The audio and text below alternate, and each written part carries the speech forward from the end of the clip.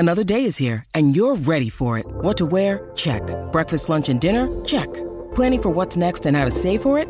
That's where Bank of America can help. For your financial to-dos, Bank of America has experts ready to help get you closer to your goals. Get started at one of our local financial centers or 24/7 in our mobile banking app. Find a location near you at bankofamerica.com/talktous. What would you like the power to do? Mobile banking requires downloading the app and is only available for select devices. Message and data rates may apply. Bank of America N.A., member FDIC.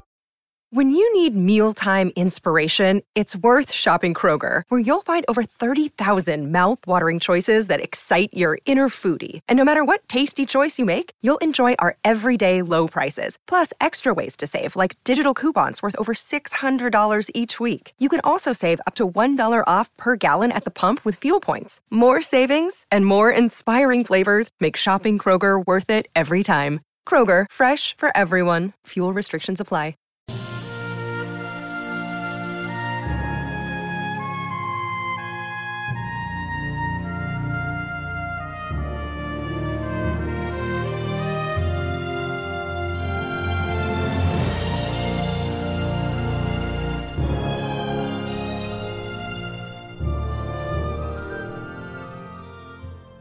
Welcome back, everyone, to 1001 Greatest Love and Family Stories.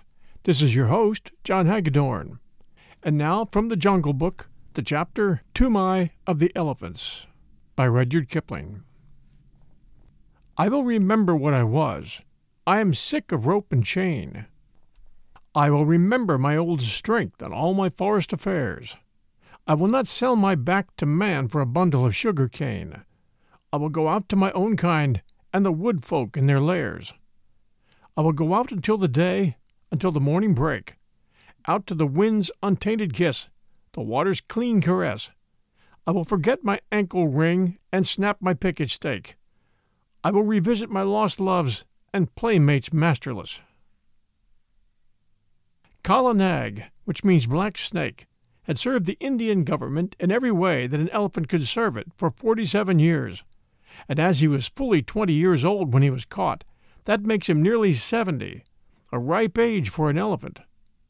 He remembered pushing, with a big leather pad on his forehead, at a gun stuck in deep mud, and that was before the Afghan War of 1842, and he had not then come to his full strength.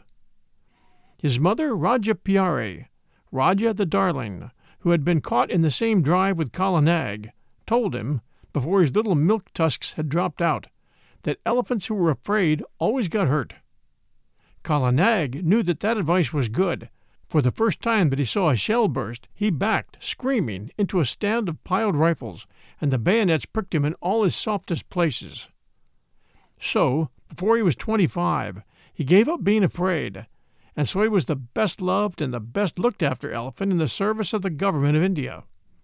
He had carried tents, 1,200 pounds weight of tents, on the march in Upper India. He had been hoisted into a ship at the end of a steam crane and taken for days across the water, and made to carry a mortar on his back in a strange and rocky country very far from India, and had seen the Emperor Theodore lying dead in Magdala, and had come back again in the steamer entitled, so the soldiers said, to the Abyssinian War Medal. He had seen his fellow elephants die of cold and epilepsy and starvation and sunstroke up at a place called Ali Musjid 10 years later, and afterwards he'd been sent down thousands of miles south to haul and pile big bulks of teak in the timber yards at Malming. There he had half-killed an insubordinate young elephant who was shirking his fair share of work. After that he was taken off timber hauling and employed with a few score other elephants who were trained to the business in helping to catch wild elephants among the Garo hills. Elephants are very strictly preserved by the Indian government. There is one whole department which does nothing else but hunt them and catch them and break them in and send them up and down the country as they're needed for work. Kala Nag stood 10 fair feet at the shoulders, and his tusks had been cut off short at 5 feet, and bound round the ends to prevent them from splitting with bands of copper. But he could do more with those stumps than any untrained elephant could do with the real sharpened ones. When, after weeks and weeks of cautious driving of scattered elephants across the hills, the 40 or 50 wild monsters were driven into the last stockade, and the big drop gate, made of tree trunks lashed together, jarred down behind them. Kala Nag, at the word of command, would go into that flaring, trumpeting pandemonium, generally at night, when the flicker of the torches made it difficult to judge distances, and picking out the biggest and wildest tusker of the mob, would hammer him and hustle him into quiet, while the men on the backs of the other elephants roped and tied the smaller ones. There was nothing in the way of fighting that Kala Nag, the old wise black snake, did not know, for he had stood up more than once in his time to the charge of a wounded tiger, and curling up his soft trunk to be out of harm's way, had knocked the springing brute sideways in mid-air with a quick sickle cut of his head that he had invented all by himself, had knocked him over, and kneeled upon him with his huge knees till the life went out with a gasp and a howl, and there was only a fluffy striped thing on the ground for Kala Nag to pull by the tail. "Yes," said Big TOOMAI, his driver, the son of Black TOOMAI, who had taken him to Abyssinia, and grandson of TOOMAI of the elephants, who had seen him caught. "There is nothing that the black snake fears except me. He has seen 3 generations of us feed him and groom him, and he will live to see 4. "He is afraid of me also," said little TOOMAI, standing up to his full height of 4 feet, with only one rag upon him. He was 10 years old, the eldest son of Big TOOMAI, and, according to custom, he would take his father's place on Kala Nag's neck when he grew up, and would handle the heavy iron ankus, the elephant goad, that had been worn smooth by his father and his grandfather and his great-grandfather. He knew what he was talking of, for he had been born under Kala Nag's shadow, had played with the end of his trunk before he could walk, had taken him down to water as soon as he could walk, and Kala Nag would no more have dreamed of disobeying his shrill little orders than he would have dreamed of killing him on that day when Big TOOMAI carried the little brown baby under Kala Nag's tusks and told him to salute his master that was to be. "Yes," said little TOOMAI, "he is afraid of me." And he took long strides up to Kala Nag, called him a fat old pig, and made him lift up his feet one after the other. "Wah!" said little TOOMAI, "thou art a big elephant," and he wagged his fluffy head, quoting his father. "The government may pay for elephants, but they belong to us mahouts. When thou art old, Kala Nag, there will come some rich Rajah, and he will buy thee from the government, on account of thy size and thy manners, and then thou wilt have nothing to do but carry gold earrings in thy ears, and a gold howdah on thy back, and a red cloth covered with gold upon thy sides, and walk at the head of the processions of the king. Then I shall sit on thy neck, O Kala Nag, with a silver ankus, and men will run before us with golden sticks, crying, 'Room for the king's elephant!' That will be good, Kala Nag, but not so good as this hunting in the jungles." "Humph!" said Big TOOMAI, "thou art a boy, and as wild as a buffalo calf. This running up and down among the hills is not the best government service. I am getting old, and I do not love wild elephants. Give me brick elephant lines, 1 stall to each elephant, and big stumps to tie them to safety, and flat, broad roads to exercise upon, instead of this come-and-go camping. Aha! The Cawnpore barracks were good. There was a bazaar close by, and only 3 hours' work a day." Little TOOMAI remembered the Cawnpore elephant lines, and said nothing. He very much preferred the camp life, and hated those broad, flat roads, with the daily grubbing for grass in the forage reserve, and the long hours when there was nothing to do except to watch Kala Nag fidgeting in his pickets. What little TOOMAI liked was to scramble up bridle paths that only an elephant could take, to dip into the valley below, the glimpses of the wild elephants browsing miles away, the rush of the frightened pig and peacock under Kala Nag's feet, the blinding warm rains when all the hills and valleys smoked, the beautiful misty mornings when nobody knew where they would camp that night, the steady, cautious drive of the wild elephants, and the mad rush and blaze and hullabaloo of the last night's drive, when the elephants poured into the stockade like boulders in a landslide, found that they could not get out, and flung themselves at the heavy post, only to be driven back by yells and flaring torches and volleys of blank cartridge. Even a little boy could be of use there, and TOOMAI was as useful as 3 boys. He would get his torch and wave it, and yell with the best. But the really good time came when the driving out began, in the Keddah, that is the stockade, looked like a picture at the end of the world, and men had to make signs to one another because they could not hear themselves speak. Then little Toomai would climb up to the top of one of the quivering stockade posts, his sun-bleached brown hair flying loose all over his shoulders, and he looking like a goblin in the torchlight.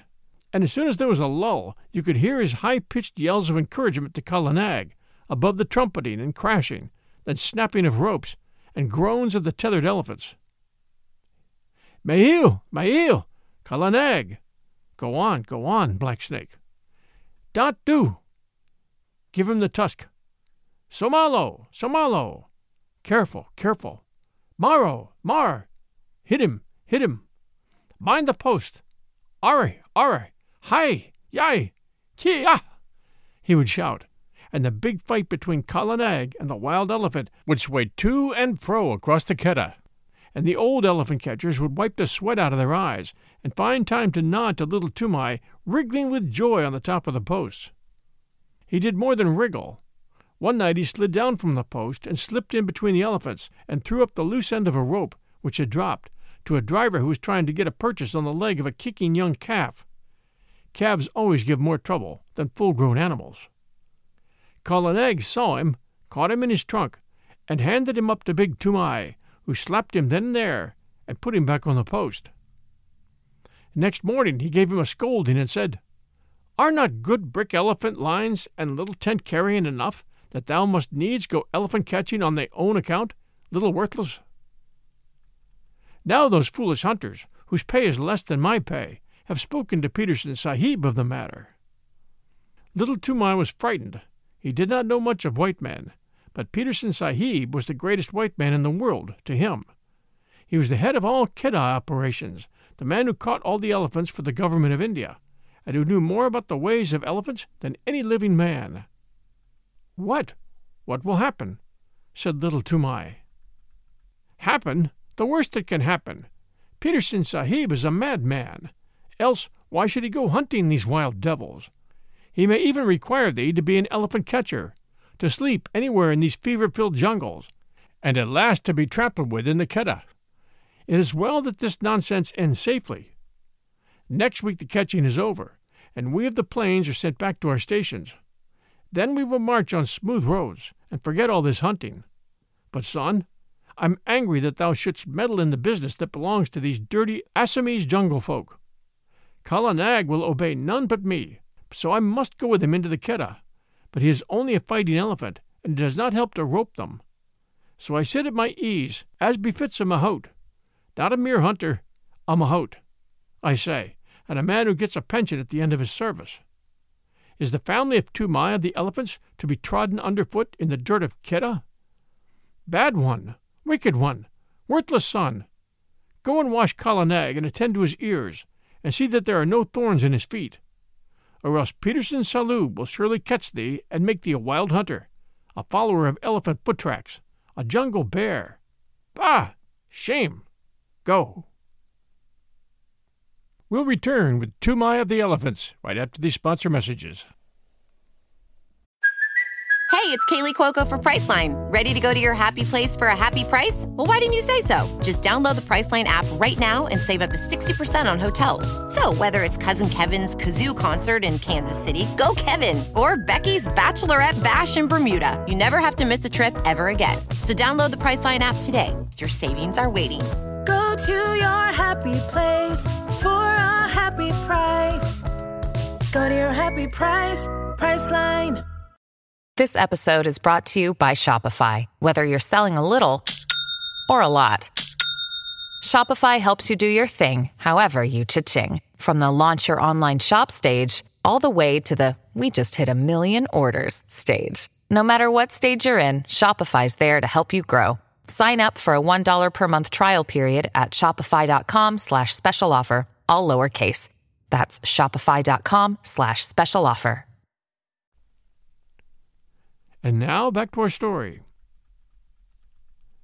Little Toomai went off without saying a word, but he told Kala Nag all his grievances while he was examining his feet. No matter, said little Toomai, turning up the fringe of Kala Nag's huge right ear. They've said my name to Peterson Sahib, and perhaps And perhaps, who knows? Ha! Hi! That's a big thorn I've pulled out. The next few days were spent in getting the elephants together, in walking the newly caught wild elephants up and down between a couple of tame ones to prevent them from giving too much trouble on the downward march to the plains, and in taking stock of the blankets and ropes and things that had been worn out or lost in the forest. Peterson Sahib came in on his clever she-elephant, Pudmini. He had been paying off other camps among the hills, for the season was coming to an end, and there was a native clerk sitting at a table under a tree to pay the drivers their wages. As each man was paid, he went back to his elephant and joined the line that stood ready to start. The catchers and hunters and beaters, the men of the regular Kedah, who stayed in the jungle year in and year out, sat on the backs of the elephants that belonged to Peterson Sahib's permanent force, or leaned against the trees with their guns across their arms, and made fun of the drivers who were going away, and laughed when the newly caught elephants broke the line and ran about. Big TOOMAI went up with the clerk to little TOOMAI behind him, and Machua Appa, the head tracker, said in an undertone to a friend of his, "There goes one piece of good elephant stuff at least. 'Tis a pity to send that young jungle cock to molt in the plains." Now Peterson Sahib had ears all over him, as a man must have who listens to the most silent of all living things, the wild elephant. He turned where he was lying all along on Pudmini's back and said, "What is that? I did not know of a man among the plains drivers who had wit enough to rope even a dead elephant. This is not a man, but a boy. He went into the Kedah at the last drive, and threw Barmeo there the rope, when we were trying to get that young calf with the blotch on his shoulder away from his mother." Machua Appa pointed at little TOOMAI, and Peterson Smith looked, and little TOOMAI bowed to the earth. "He? Throw a rope? He's smaller than a picket pin. Little one, what is thy name?" said Peterson Sahib. Little TOOMAI was too frightened to speak, but Kala Nag was behind him, and TOOMAI made a sign with his head, and the elephant caught him up in his trunk and held him level with Pudmini's forehead, in front of the great Peterson Sahib. Then little TOOMAI covered his face with his hands, for he was only a child, and except where elephants were concerned, he was just as bashful as a child could be. "Oh-ho!" said Peterson Sahib, smiling underneath his mustache. "And why didst thou teach thy elephant that trick? Was it to help thee steal green corn from the roofs of houses when the ears are put out to dry?" "Not green corn, protector of the poor. Melons," said little TOOMAI, and all the men sitting about broke into a roar of laughter. Most of them had taught their elephants that trick when they were boys. Little TOOMAI was hanging 8 feet up in the air, and he wished very much that he were 8 feet underground. "Here's TOOMAI, my son, Sahib," said big TOOMAI, scowling. "He is a very bad boy, and he will end up in a jail, Sahib." "Of that I have my doubts," said Peterson Sahib. "A boy who can face a full Kedah at his age does not end in jails. See, little one, here are 4 annas to spend in sweet meats because thou hast a little head under that great thatch of hair. In time thou mayest become a hunter, too." Big TOOMAI scowled more than ever. "Remember, though, that Kedahs are not good for children to play in." Peterson Sahib went on. "Must I never go there, Sahib?" asked little TOOMAI with a big gasp. Yes, Peterson Sahib smiled again. "When thou hast seen the elephants dance, that's the proper time. Come to me when thou hast seen the elephants dance, and then I will let thee go into all the Kedahs." There was another roar of laughter, for that is an old joke among elephant catchers, and it means just never. There are great cleared flat places hidden away in the forests that are called elephants' ballrooms, but even these are only found by accident, and no man has ever seen the elephants dance. When a driver boasts of his skill and bravery, the other drivers say, "And when didst thou see the elephants dance?" Kala Nag put little TOOMAI down, and he bowed to the earth again and went away with his father, and gave the silver 4 anna piece to his mother, who was nursing his baby brother, and they all were put up on Kala Nag's back, and the line of grunting, squealing elephants rolled down the hill path to the plains. It was a very lively march on account of the new elephants, who gave trouble at every ford, and needed coaxing or beating every other minute.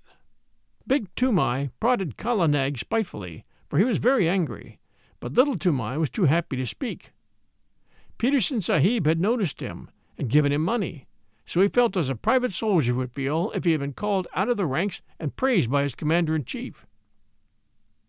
"What did Peterson Sahib mean by the elephant dance?" he said, at last, softly to his mother.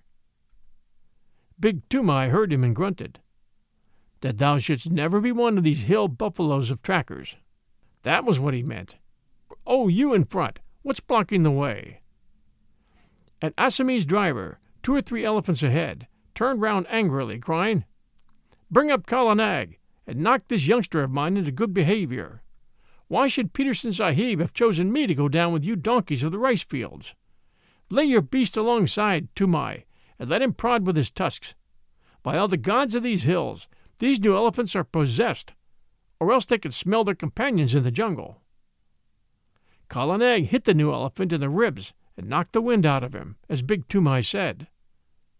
"We've swept the hills of wild elephants at the last catch.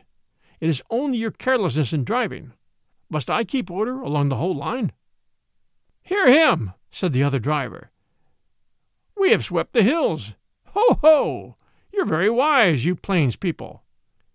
Anyone but a mudhead who never saw the jungle would know that the drives are ended for the season. Therefore all the wild elephants tonight will. But why should I waste wisdom on a river turtle?" "What will they do?" little Toomai called out. "Oh, hey, little one, art thou there? Well, I will tell thee, for thou hast a cool head. They will dance, and it behooves thy father, who has swept all the hills of all the elephants, to double-chain his pickets tonight." "What talk is this?" said Big Toomai. "For 40 years, father and son, we have tended elephants, and we have never heard such moonshine about dances." "Yes, but a plainsman who lives in a hut knows only the 4 walls of his hut. Well, leave thy elephants unshackled tonight, and see what comes. As for their dancing, I have seen the place where— Bap-re-bop! How many windings has the Dihang River? Here's another ford, and we must swim the calves. Stop still, you behind there." And in this way, talking and wrangling and splashing through the rivers, they made their first march to a sort of receiving camp for the new elephants. But they lost their tempers long before they got there. Then the elephants were chained by their hind legs to their big stumps of pickets, and extra ropes were fitted to the new elephants, and the fodder was piled before them, and the hill drivers went back to Peterson Sahib through the afternoon light, telling the plains drivers to be extra careful at night, and laughing when the plains drivers asked why. Little Toomai attended to Kala Nag's supper, and as evening fell, wandered through the camp, unspeakably happy, in search of a tom-tom. When an Indian child's heart is full, he does not run about and make a noise in an irregular fashion. He sits down to a sort of revel all by himself, and little Toomai had been spoken to by Peterson Sahib. If he had not found what he wanted, I believe he would have been ill. But the sweetmeat seller in the camp lent him a little tom-tom, a drum beat with the flat of the hand, and he sat down, cross-legged, before Kala Nag as the stars began to come out, the tom-tom in his lap, and he thumped and he thumped and he thumped, and the more he thought of the great honor that had been done to him, the more he thumped, all alone among the elephant fodder. There was no tune and no words, but the thumping made him happy. The new elephants strained at their ropes and squealed and trumpeted from time to time, and he could hear his mother in the camp hut putting his small brother to sleep with an odd, old song about the great god Shiv, who once told all the animals what they should eat. It's a very soothing lullaby, and the first verse says, "Shiv, who poured the harvest and made the winds to blow, sitting at the doorways of a day of long ago, gave to each his portion, food and toil and fate, from the king upon the goody to the beggar at the gate. All things made he, Shiva the preserver. Mahadev, Mahadev, he made all. Thorn for the camel, fodder for the keen, and mother's heart for sleepy head. O little son of mine." Little Toomai came in with a joyous tunk-a-tunk at the end of each verse, till he felt sleepy and stretched himself on the fodder at Kala Nag's side. At last the elephants began to lie down one after the other, as is their custom, till only Kala Nag, at the right of the line, was left standing up, and he rocked slowly from side to side, his ears put forward to listen to the night wind as it blew very slowly across the hills. The air was full of all the night noises that, taken together, make one big silence, the click of one bamboo stem against the other, the rustle of something alive in the undergrowth, the scratch and squawk of a half-waked bird. Birds are awake in the night much more often than we imagine, and the fall of water ever so far away. Little TOOMAI slept for some time, and when he waked it was brilliant moonlight, and Kala Nag was still standing up with his ears cocked. Little TOOMAI turned, rustling in the fodder, and watched the curve of his big back against half the stars in heaven, and while he watched he heard, so far away that it sounded no more than a pinhole of noise pricked through the stillness, the hoot-toot of a wild elephant. All the elephants in the lines jumped up as if they'd been shot, and their grunts at last waked the sleeping mahouts, and they came out and drove in the picket pegs with big mallets, and tightened this rope and knotted that till all was quiet. One new elephant had nearly grubbed up his picket, and big TOOMAI took off Kala Nag's leg chain and shackled that elephant 4 foot to hind foot, but slipped a loop of grass string round Kala Nag's leg, and told him to remember that he was tied fast. He knew that he and his father and his grandfather had done the very same thing hundreds of times before. Kala Nag did not answer to the order by gurgling, as he usually did. He stood still, looking out across the moonlight, his head a little raised and his ears spread like fans, up to the great folds of the Garo hills. "Tend to him if he grows restless in the night," said big TOOMAI to little TOOMAI, and he went into the hut and slept. Little TOOMAI was just going to sleep too, when he heard the core string snap with a little tang, and Kala Nag rolled out of his pickets as slowly and as silently as a cloud rolls out of the mouth of a valley. Little TOOMAI pattered after him, barefooted, down the road in the moonlight, calling under his breath, "Kala Nag, Kala Nag, take me with you, O Kala Nag." The elephant turned, without a sound, took 3 strides back to the boy in the moonlight, put down his trunk, swung him up to his neck, and almost before little TOOMAI had settled his knees, slipped into the forest. There was one blast of furious trumpeting from the lines, and then the silence shut down on everything, and Kala Nag began to move. Sometimes a tuft of high grass washed along his sides, as a wave washes along the sides of a ship, and sometimes a cluster of wild pepper vines would scrape along his back, or a bamboo would creak where his shoulder touched it. But between those times he moved absolutely without any sound, drifting through the thick Garo forest as though it had been smoke. He was going uphill, but though little TOOMAI watched the stars in the rifts of the trees, he could not tell in what direction.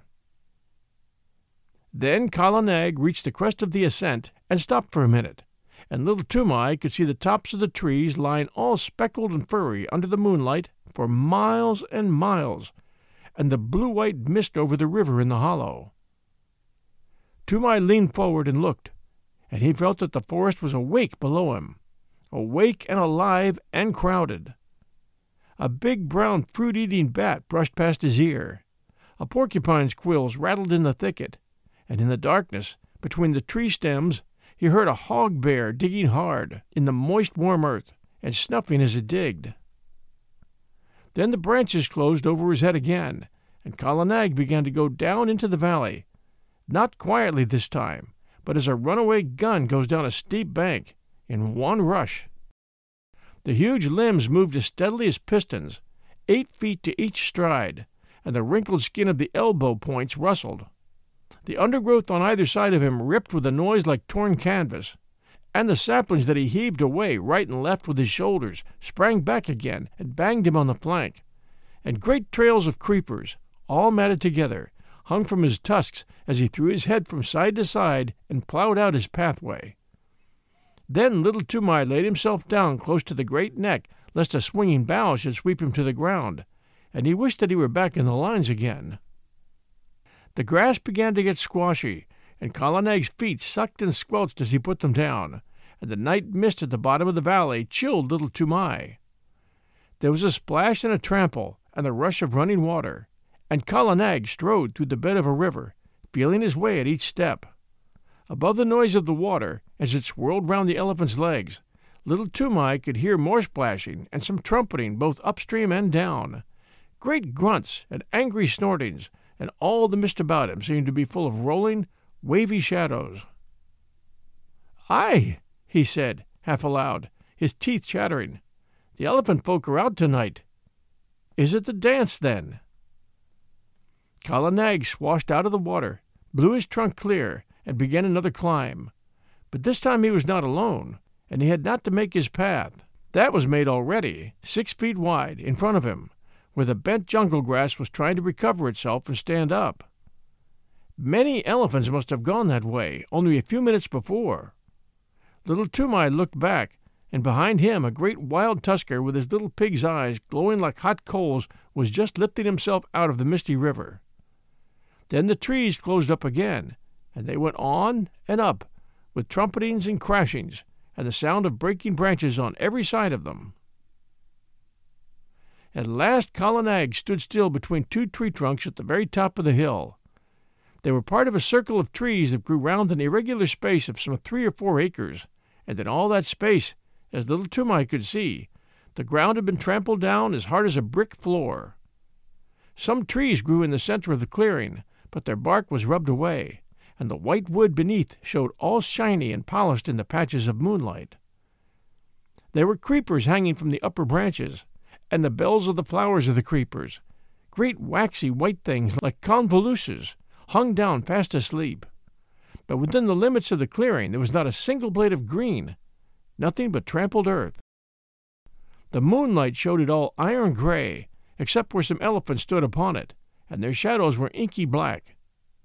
Little TOOMAI looked, holding his breath, with his eyes starting out of his head, and as he looked, more and more and more elephants swung out into the open from between the tree trunks. Little TOOMAI could only count up to 10, and he counted again and again on his fingers till he lost count of the 10s, and his head began to swim. Outside the clearing he could hear them crashing in the undergrowth as they worked their way up the hillside, but as soon as they were within the circle of the tree trunks, they moved like ghosts. There were white-tusked wild males, with fallen leaves and nuts and twigs lying in the wrinkles of their necks and the folds of their ears. Fat, slow-footed she-elephants, with restless, little pinky black calves only 3 or 4 feet high running under their stomachs. Young elephants with their tusks just beginning to show, and very proud of them. Lanky, scraggy, old-maid elephants, with their hollow, anxious faces, and trunks like rough bark. Savage old bull elephants, scarred from shoulder to flank with great wheals and cuts of bygone fights, and the caked dirts of their solitary mud baths dropping from their shoulders.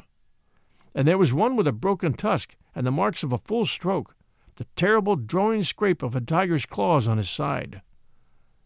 They were standing head to head, or walking to and fro across the ground in couples, or rocking and swaying all by themselves, scores and scores of elephants. TOOMAI knew that so long as he lay still on Kala Nag's neck, nothing would happen to him, for even in the rush and scramble of a kiddah dive, the wild elephant does not reach up with his trunk and drag a man off the neck of a tame elephant. And these elephants were not thinking of men that night.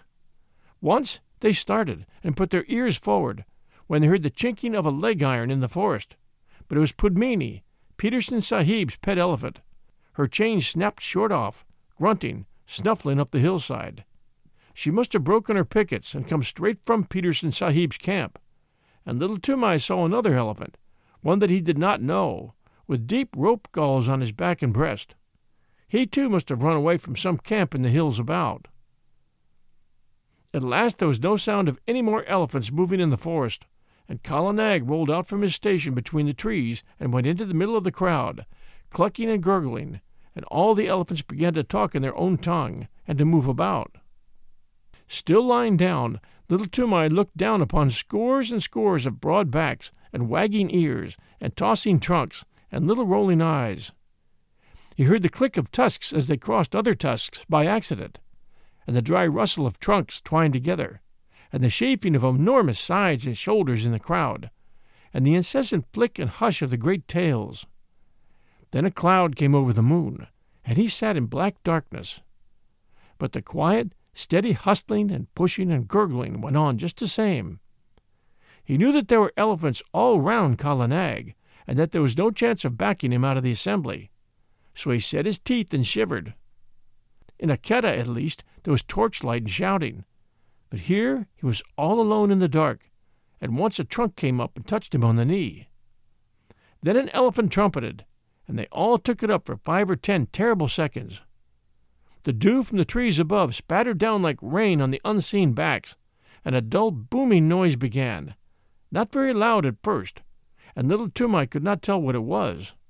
But it grew and grew, and Kala Nag lifted up one forefoot and then the other, and brought them down on the ground, 1, 2, 1, 2, as steadily as trip hammers. The elephants were stamping all together now, and it sounded like a war drum beaten at the mouth of a cave. The dew fell from the trees till there was no more left to fall, and the booming went on, and the little ground rocked and shivered, and little TOOMAI put his hands up to his ears to shut out the sound. But it was all one gigantic jar that ran through him, this stamp of hundreds of heavy feet on the raw earth.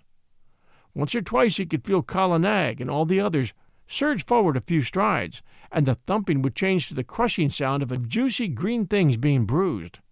But in a minute or two the boom of feet on hard earth began again. A tree was creaking and groaning somewhere near him. He put out his arm and felt the bark. But Kala Nag moved forward, still tramping, and he could not tell where he was in the clearing. There was no sound from the elephants except once, when 2 or 3 little calves squeaked together. Then he heard a thump and a shuffle, and the booming went on. It must have lasted fully 2 hours, and little TOOMAI ached in every nerve, but he knew by the smell of the night that the dawn was coming. The morning broke in one sheet of pale yellow behind the green hills, and the booming stopped with the first ray, as though the light had been in order. Before little TOOMAI had got the ringing out of his head, before even he had shifted his position, there was not an elephant in sight except Kala Nag, Pudmini, and the elephant with the rope galls, and there was neither sign, nor rustle, nor whisper down the hillsides to show where the others had gone. Little TOOMAI stared again and again. The clearing, as he remembered it, had grown in the night. More trees stood in the middle of it, but the undergrowth and the jungle grass at the sides had been rolled back. Little TOOMAI stared once more. Now he understood the trampling. The elephants had stamped out more room, had stamped the thick grass and juicy cane to trash, the trash into slivers, the slivers into tiny fibers, and the fibers into hard earth. "Wah!" said little TOOMAI, and his eyes were very heavy. "Kala Nag, my lord, let us keep by Pudmini and go to Peterson Sahib's camp, or I shall drop from thy neck." The third elephant watched the two go away, snorted, wheeled round, and took his own path. He may have belonged to some little native king's establishment, 50 or 60 or 100 miles away. 2 hours later, as Peterson Sahib was eating early breakfast, his elephants, who had been double-chained that night, began to trumpet, and Pudmini, mired to the shoulders, with Kala Nag, very footsore, shambled into the camp. Little TOOMAI's face was gray and pinched, and his hair was full of leaves and drenched with dew, but he tried to salute Peterson Sahib, and cried faintly, "The dance, the elephant dance. I've seen it, and I die." As Kala Nag sat down, he slid off his neck in a dead faint. But, since native children have no nerves worth speaking of, in 2 hours he was lying very contentedly in Peterson Sahib's hammock, with Peterson Sahib's shooting coat under his head, and a glass of warm milk, a little brandy, with a dash of quinine inside of him. And while the old hairy, scarred hunters of the jungles sat 3 deep before him, looking at him as though he were a spirit, he told his tale in short words, as a child will, and wound up with, "Now, if I lie in one word, send men to see, and they will find that the elephant folk have trampled down more room in their dance room, and they will find 10 and 10 and many times 10 tracks leading to that dance room. They made more room with their feet. I have seen it. Kala Nag took me, and I saw. Also, Kala Nag is very leg-weary. Little Toomai lay back and slept all through the long afternoon and into the twilight. While he slept, Peterson Sahib and Makua Appa followed the track of the two elephants for 15 miles across the hills. Peterson Sahib had spent 18 years in catching elephants, and he had only once before found such a dance place. Makua Appa had no need to look twice at the clearing to see what had been done there, or to scratch with his toe in the packed, rammed earth. "The child speaks truth," said he. "All this was done last night, and I have counted 70 tracks crossing the river. See, Sahib, where Pudmini's leg iron cut the bark of that tree. Yes, she was there too." They looked at one another and up and down, and they wondered. For the ways of elephants are beyond the wit of any man, black or white, to fathom. 40 years and 5, said Makua Appa, have I followed my lord, the elephant, but I've never heard that any child of man has seen what this child has seen. By all the gods of the hills, it is... what can we say? And he shook his head. When they got back to camp, it was time for the evening meal. Peterson Sahib ate alone in his tent, but he gave orders that the camp should have 2 sheep and some fowls, as well as a double ration of flour and rice and salt, for he knew that there would be a feast. Big Toomai had come up hot-foot from the camp in the plains to search for his son and his elephant, and now that he had found them, he looked at them as though he were afraid of them both. And there was a feast by the blazing campfires in front of the lines of picketed elephants, and little Toomai was the hero of it all. And the big brown elephant catchers, the trackers and drivers and ropers, and the men who knew all the secrets of breaking the wildest elephants, passed him from one to the other, and they marked his forehead with blood from the breast of a newly killed jungle cock to show that he was a forester, initiated and free of all the jungles.